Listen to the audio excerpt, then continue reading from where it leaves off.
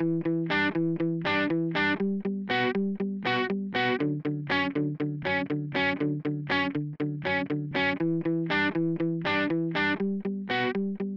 and welcome to Diving Deep, part of the Fixing Healthcare podcast series. I'm one of your hosts, Jeremy Core, also host of the popular New Books in Medicine podcast and CEO of Executive Podcast Solutions. With me is Dr. Robert Pearl. For 18 years, Robert was the CEO of the Permanente Group, the nation's largest physician group. He is currently a Forbes contributor, a professor at both the Stanford University School of Medicine and Business, an author of the best-selling books Mistreated, Why We Think We're Getting Good Healthcare and Why We're Usually Wrong, and Uncaring, How the Culture of Medicine Kills Doctors and Patients. All profits from his books go to Doctors Without Borders. If you want information on a broad range of healthcare topics, you can go to his website, robertpearlmd.com. Robbie, in a recent Diving Deep episode, you talked about the acquisition of Geisinger Health by Kaiser. You mentioned the opportunities that come with increased size, but you also discussed the challenges this deal will have for both Kaiser and Geisinger. Numerous listeners were intrigued by the decision for both parties to go forward and do so in a way that doesn't align with the traditional Kaiser Permanente model. And they wanted to know the impact this would have on the entire arena of value-based care. Where would you like to begin? Jeremy, let's start with the data that show how problematic the current medical system is and how important healthcare transformation and value-based care will be for our nation going forward.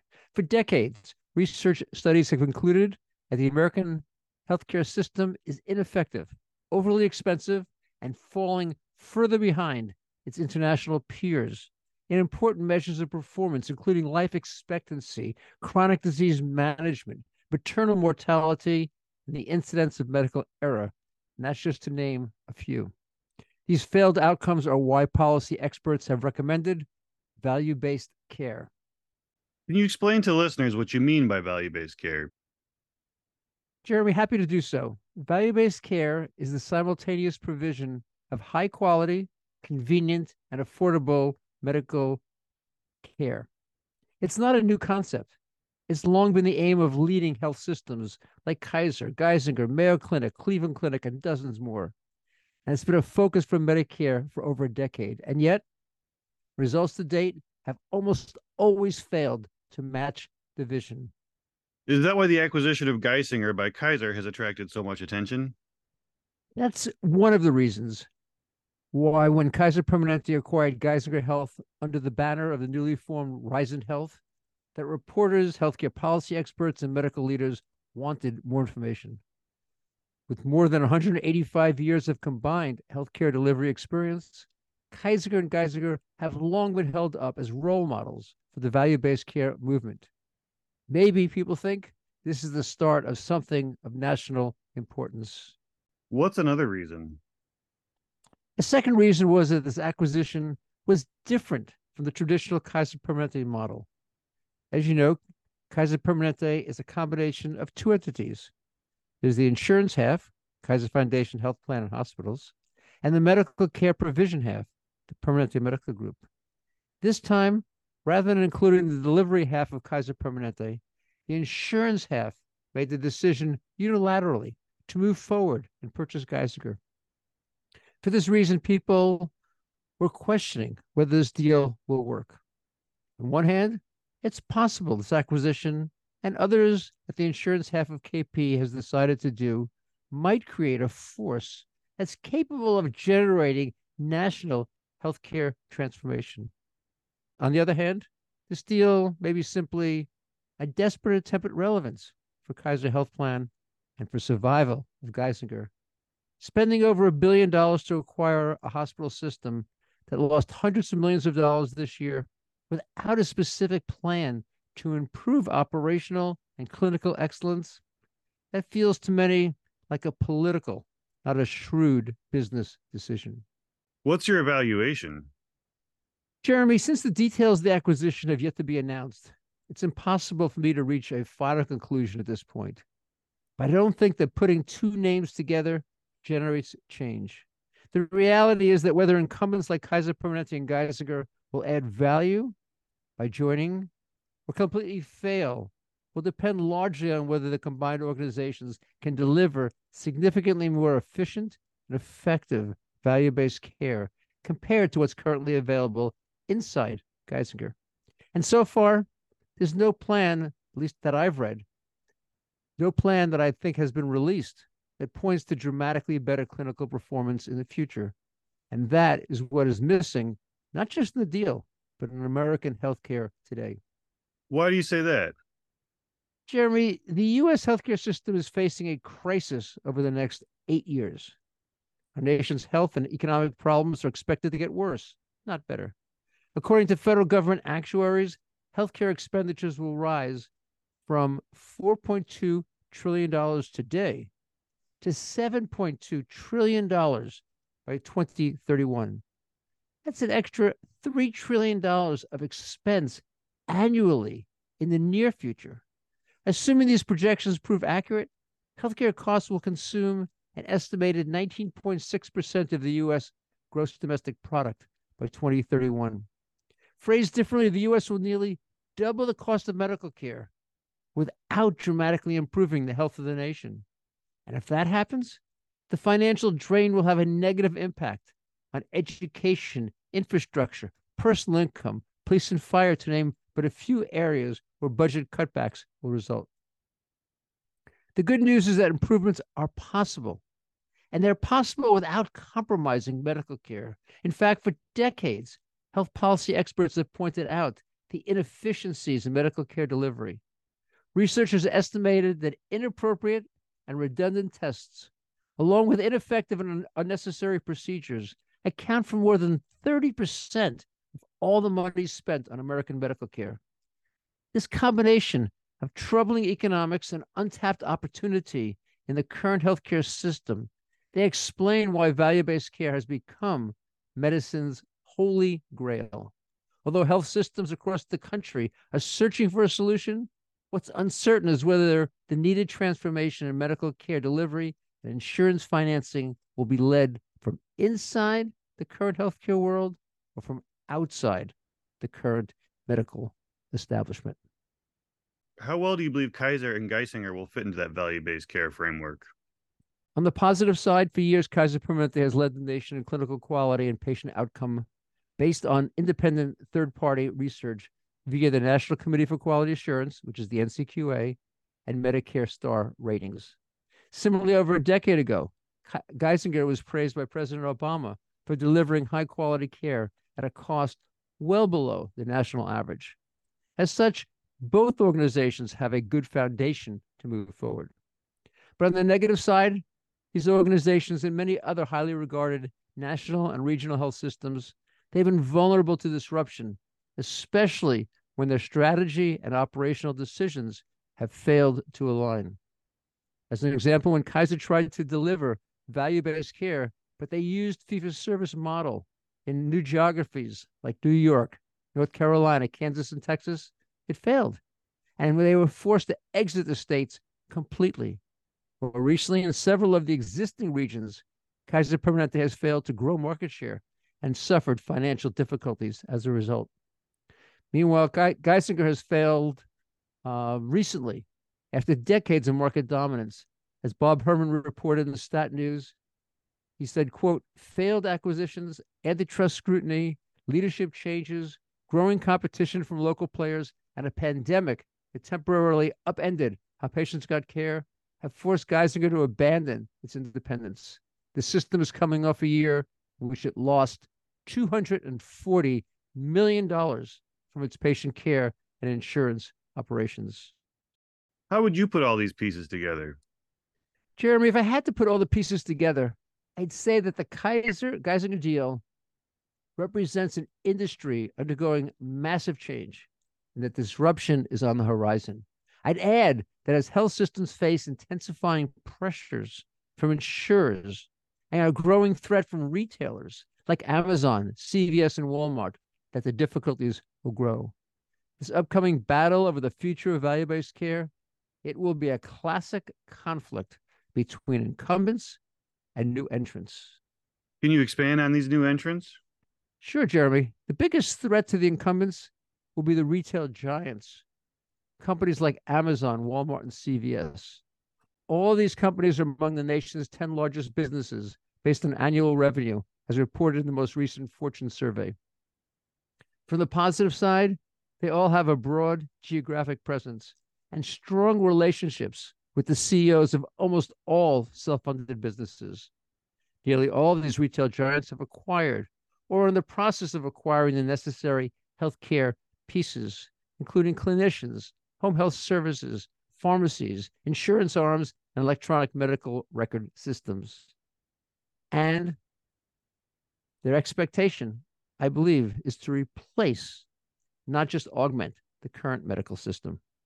But from the negative side, while these companies expand into medical care and financing, several find that their core businesses are struggling, resulting in announced store closures and layoffs. Moreover, as newcomers to the healthcare market, they've been forced to pay premium dollar over the past few years to acquire all the parts of the delivery system. And despite the advances they've made so far, each of them has a steep learning curve ahead of them. What makes transformation so difficult in healthcare? Jeremy, as we've talked about it on the show before, American medicine is a conglomerate of monopolies. By that, I mean insurers, hospitals, drug companies, and private equity-owned medical practices. Each works to maximize its own revenue and profit. All are unwilling to innovate in ways that benefit patients, when doing so comes at the sacrifice of financial performance. Across the country, one problem stands at the center of America's soaring healthcare costs: the way doctors, hospitals, and drug companies are paid. The dominant payment methodology in the United States, fee-for-service, rewards healthcare providers for charging higher prices and increasing the number and complexity of services offered. Even when doing so, provides no added value. The message to doctors and hospitals is clear. The more you do, the greater market control you have, the higher your income and profit. This approach to medical practice is the antithesis of value-based care. How does this play out in healthcare today?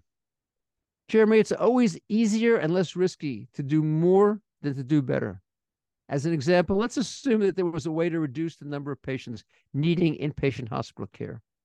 Logically, facilities could make up the lost revenue by attracting patients from surrounding hospitals with the promise to insurers of better clinical outcomes at much lower costs.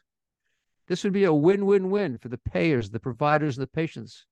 But over the 3 to 5 years that it would take to negotiate the new contracts and refill the beds that were now empty, the inpatient facilities would likely go bankrupt. So rather than trying to take out the inefficiencies and reduce the need and length for hospital stays, administrators focus on ways to fill the beds and maximize the cost per day. What's the alternative? Jeremy, the alternative to fee-for-service payments is capitation. Capitation involves paying a single upfront sum to the providers of care, and by that I mean the doctors and the hospitals, to cover the total annual cost for a population of patients. This model, unlike fee-for-service, rewards effectiveness and efficiency. Capitation creates incentives to prevent disease, reduce complications from chronic illness, and diminish the inefficiencies and redundancies that are present in the current healthcare system. Capitated health systems that can do more effectively, they prevent heart attacks, strokes, and cancer. And they do so not only with better clinical outcomes, but better financial performance. What's the problem moving from fee-for-service to capitation for doctors? Jeremy, it's hard to create the medical group structure needed to make capitation work. First, you need a large number of clinicians from a broad range of specialties to be able to provide the medical care effectively and efficiently. Second, you need a leadership structure with the ability and power to implement change. And finally, you need a culture that values group excellence and promotes collaboration and cooperation rather than individual doctor autonomy and competition across specialties. And none of that comes naturally inside the culture of medicine. Thinking about what needs to happen is analogous to looking at a tall mountain with a vertical ascent. You know the view from the top will be amazing, but when you think of the effort required, you decide that staying with what you have, that's probably better than taking the risk. Given this reality, what are the biggest difficulties Kaiser and Geisinger will need to overcome for this deal to work? I see 3 big challenges which stand in the way. First, as we said, The Permanente medical groups aren't involved. As such, it's unclear who will help Geisinger improve its current performance.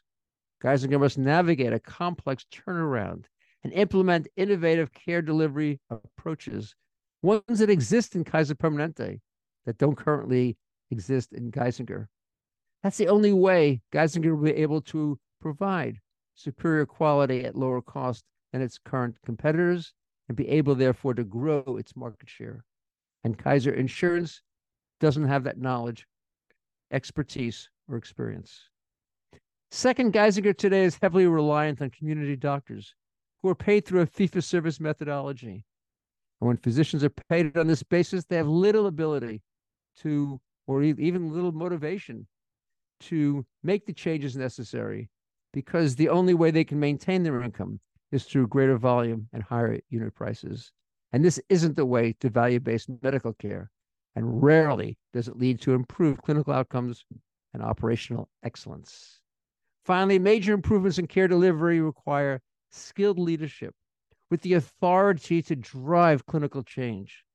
In Kaiser Permanente, that comes through the medical groups and its physician CEOs. In Geisinger's hybrid model, independent doctors have no direct oversight or central accountability structure. Although Rising Health could be an engine for value-based medical care, it's more likely to serve the role of a holding company, capable of recommending operational improvements, but incapable of driving meaningful change. And that means that significant improvements in care delivery will be hard to achieve. As we noted earlier, the fundamental question about this acquisition is what's going to be different about Geisinger once the deal is in place compared to today. And the reality is that if little changes, we can expect that once the $1 to $2 billion acquisition price is spent by Geisinger, that the problems and financial losses will once again return. It's clear what the problems will be for nearly all the incumbents, including Kaiser Permanente and Geisinger. What are the hurdles that retail giants will need to overcome? As you imply, Jeremy, the challenges for the new entrants will be as great as for the current players. Here are three of them. First, they'll need to expand their current medical offerings. Amazon, Walmart, and CVS are successfully acquiring primary care and associated telehealth services. But competing with leading health systems will require a more holistic, system-based approach to keep medical care affordable. And this won't be easy. To avoid ineffective, expensive specialty and hospital services, they'll need to hire their own specialists to consult with their primary care doctors. And they'll have to establish centers of excellence, ones where they can provide heart surgery, cancer treatment, orthopedic care, and more, with industry-leading outcomes and far lower prices and costs than today. But to meet the day-to-day and emergent needs of patients, they'll also have to establish contracts with specialists and hospitals in every community they serve. And these specialists and hospitals, they're likely to be miffed at the best cases are going to the doctors who work for the retail giants, and they therefore could resist signing these contracts, or at least agreeing to rates that will be financially successful. Second, the retail giants will need to become experts in capitation. Already, the retail giants have acquired organizations well-versed in delivering patient care through Medicare Advantage, which is the capitated alternative to traditional fee-for-service Medicare plans. That's a good start, but the retailers must do more than dip a toe in value-based care models. They must find ways to gain sufficient experience with capitation and translate that success into value-based contracts with self-funded businesses, which today currently insure tens of millions of their employees. And third, they'll need to identify, hire, and trust skilled healthcare leaders. Although the Amazon, CVS, and Walmart have tremendous expertise in retail, healthcare delivery, it's different in many ways. And similar to the incumbents, without an effective and proven clinical leadership structure, the retail giants will be no more effective than their mainstream competitors will be when it comes to implementing improvements and shifting the culture of medicine to one that is customer and service focused. Ultimately, once these retail giants have contracts with payers, they'll need to rely on doctors and other clinicians to provide the medical care for which they are accountable. And physicians, They don't listen or even follow leaders that they don't respect for their medical expertise. And that means the retail giants will require physician leaders, ones capable of understanding the strategy of the retail giants, but also ones with the confidence and ability to challenge the plan when it doesn't align with what's best for patient care. How does system-ness fit into the equation? Jeremy, be they incumbents and new entrants, every contender will hit a wall if they cling to today's fragmented and failing care delivery model. It's just not possible to coordinate care and implement the innovative operational improvements needed for value-based care when every part of the delivery system is focused on maximizing its own piece of the pie. And in the end, the secret ingredient, which most lack and all will need, is system-ness. The reality is that for all the hype surrounding value-based care, fragmentation and fee-for-service are far more common in American healthcare today than integration and capitation. Value-based healthcare is the holy grail American medicine is searching to achieve. But as we noted at the start of the program, no one has fully discovered it. Implementing each of the three parts, excellent clinical quality, convenient access, and affordability for all, they remain elusive. Although some healthcare systems are much closer than others at getting there, no one has yet reached the goal line. Why do you say value-based care is medicine's holy grail? Jeremy, in the 20th century, U.S. medical groups and hospital systems could, at best, achieve two elements of the value-based triangle, but always the sacrifice of the third. Until recently, American medicine lacked the clinical know-how, the technology, the operational excellence to accomplish all three: quality, access, cost simultaneously. We now have the necessary technology tools, but they don't deliver what patients want and need without the glue, and that glue is system-ness. Can you expand on what you mean by system-ness? System-ness is the effective and efficient coordination of healthcare's many parts: outpatient and inpatient, primary and specialty care, financing and care delivery, prevention and treatment. By bringing these disparate pieces together within a single high-functioning organization, healthcare providers have the opportunity to apply technology and use operational excellence to maximize clinical outcomes, eliminate waste, lower overall costs, and provide greater levels of convenience and access. It sounds like a massive hill to climb. It is, Jeremy, but the rewards are tremendous for whoever succeeds. Although both the incumbents and new entrants will struggle to implement value-based care on a national scale, the victor will earn hundreds of billions of dollars in added revenue and tens of billions in profits. Think about it this way. Healthcare is a $4 trillion industry. So let's just say that a single organization can take over 10% of the total. That's $400 billion. And if that healthcare system can cut 20% of the waste in the care they provide, that would generate $80 billion in profit. Now, let's put this in context. This level of success alone would make that organization, the one that accomplishes it, to be the sixth largest company in the world based on revenue, the second most profitable company in the world, right after Apple, based upon the bottom line. Robbie, let's dive down a level. Can you give an example from your time as CEO in Kaiser Permanente of how system-ness proves to be a competitive advantage? Jeremy, a great place to start in understanding the importance of system-ness is in the area of preventing chronic diseases and avoiding their complications. Research demonstrates that accomplishing this through preventive medicine and early intervention reduces heart attacks, strokes, and cancer significantly. And if the U.S. wants to improve quality and lower costs, what better way to start than avoiding these life-threatening medical problems? And yet, our nation falls far short in these areas when compared to global peers. One example is hypertension. This is the leading cause of strokes and a major contributor to heart attacks. With help from doctors, nearly all patients can keep high blood pressure under control. And yet, hypertension is controlled only 60% of the time across the United States today. We see similarly poor rates of performance when it comes to prevention and screening for cancers of the colon, breast, and lung. Reverse these failures requires system-ness. The reason is that no single doctor can accomplish it by themselves, But in Kaiser Permanente through system-ness, 90% of patients had their blood pressure controlled, and they were screened for cancer. Getting there required a comprehensive electronic health record, a willingness for every doctor, regardless of specialty, to focus on prevention, and leadership that could effectively communicate the value of prevention, and a salary structure that rewarded group excellence. How about a second example? A second example, most doctors' offices, they're open Monday to Friday during normal business hours. And that's only 1/4 of the time when a medical problem might occur. At night and on weekends, patients have no choice but to go to an ER for medical care. And there they see a doctor who's never seen them before and won't ever see them in follow-up. Often they wait hours for care. They're surrounded by people with communicable diseases. Their non-emergent problem will generate a bill 12 times higher than if they had been seen in a doctor's office. And yet, that is the standard in the United States today.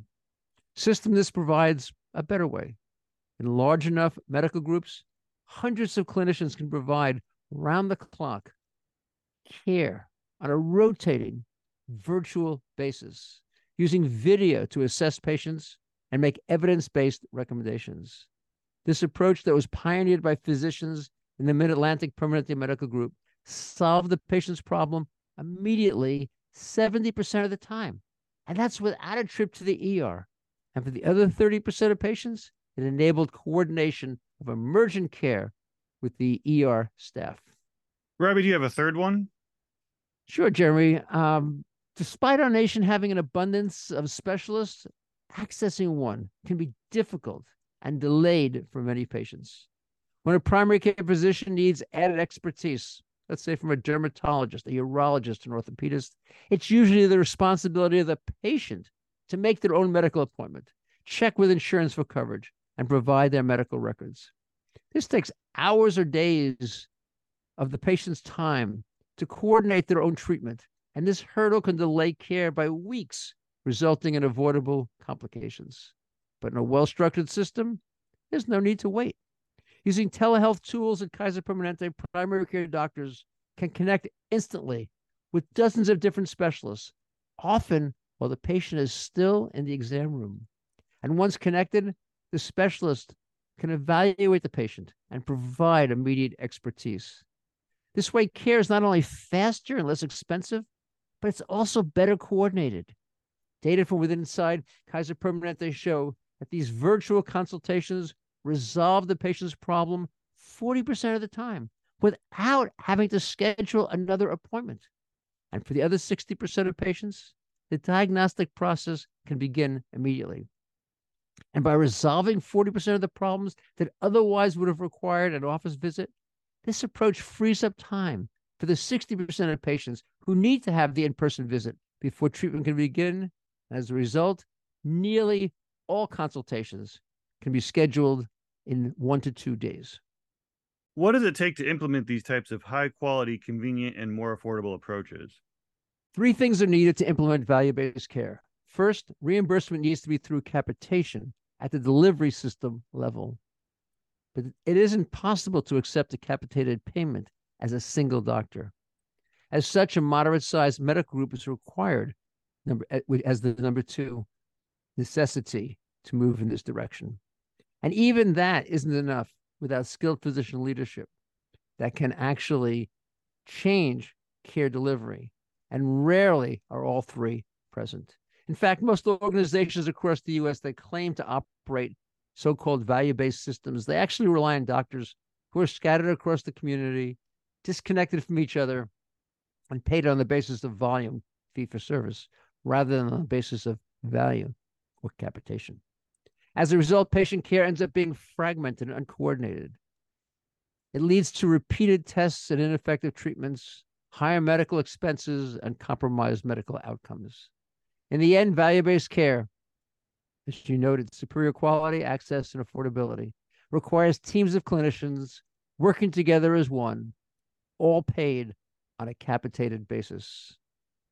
Why is capitation so important?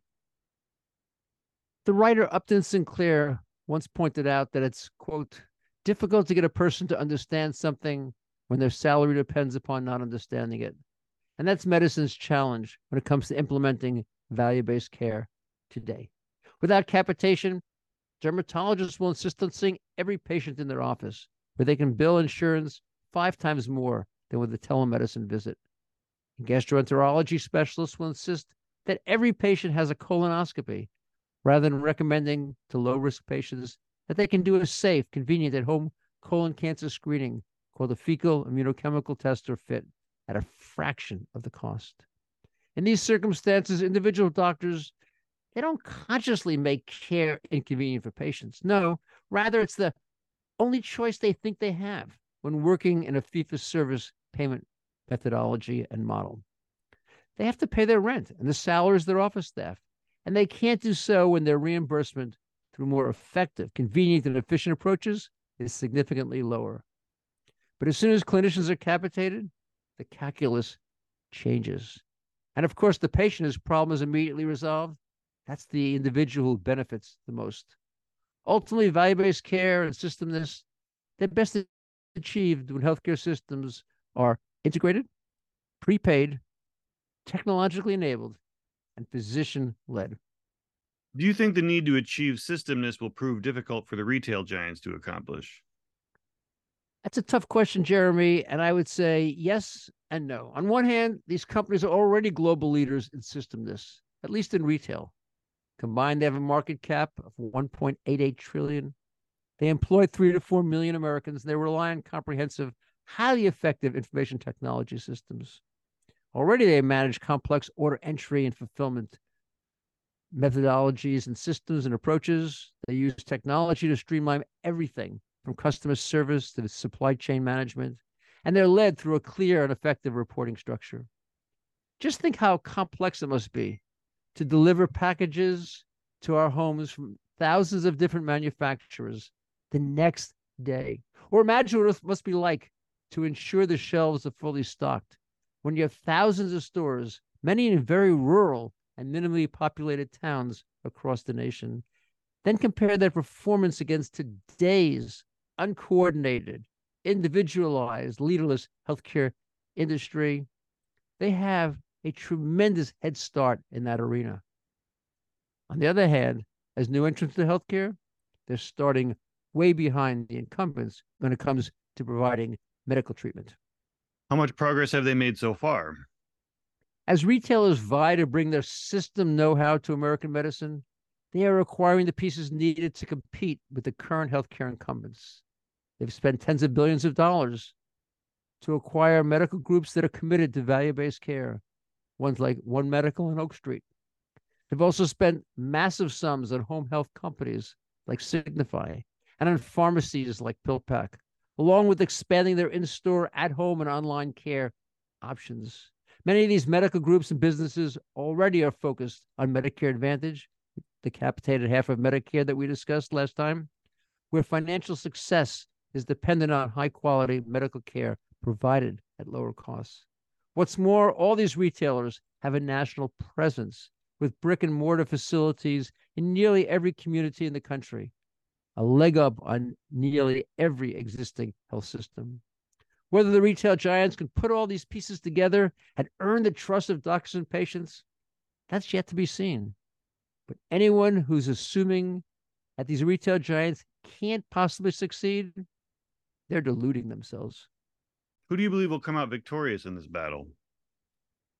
Jeremy, trying to pick the victor in the battle to transform American medicine at this point, it's like selecting the winner of a heavyweight championship boxing match after 3 evenly matched rounds. Intangibles like stamina, courage, and willingness to absorb pain, these have yet to be tested. In The Innovator's Dilemma, the late Clay Christensen examined historical battles between incumbent organizations and new entrants. After analyzing dozens of industries, he concluded that new entrants routinely become the victors because the incumbents move too slowly. They hold on to what made them successful in the past, and they fail to embrace the need for major change. And from that perspective, if I had to wager, I put my money on the retail giants. As you think about this transformation, what worries you the most? Jeremy, my greatest fear is that neither those inside nor those outside of healthcare will make the necessary investments or accept the risk of leading systemic change. And as a result, the movement toward value-based healthcare will stall and die. In that context, purchasers of healthcare, the businesses, the government, and patients, will encounter a difficult reality. Over the next 8 years, as medical costs nearly double, they'll face an even more unaffordable and unsustainable scenario.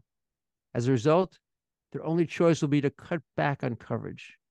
And when that happens, our nation will experience a growing number of individuals and families who are uninsured. We'll see a progressive reliance on rationing, not just for the poor, but also the middle class. And we'll see and experience problematic, ever longer delays for care. And there will be an increase in health disparities. And Jeremy, should that day arrive, our country will regret its inaction. We hope you enjoyed this podcast and will tell your friends and colleagues about it. Please follow Fixing Healthcare on Apple Podcasts, Spotify, or your favorite podcast app. If you like the show, please rate it 5 stars and leave a review. Visit our website at fixinghealthcarepodcast.com and follow us on LinkedIn, Facebook, and Twitter at Fixing HC Podcast. Thank you for listening to Fixing Healthcare Diving Deep with Dr. Robert Pearl and Jeremy Corr. Have a great day.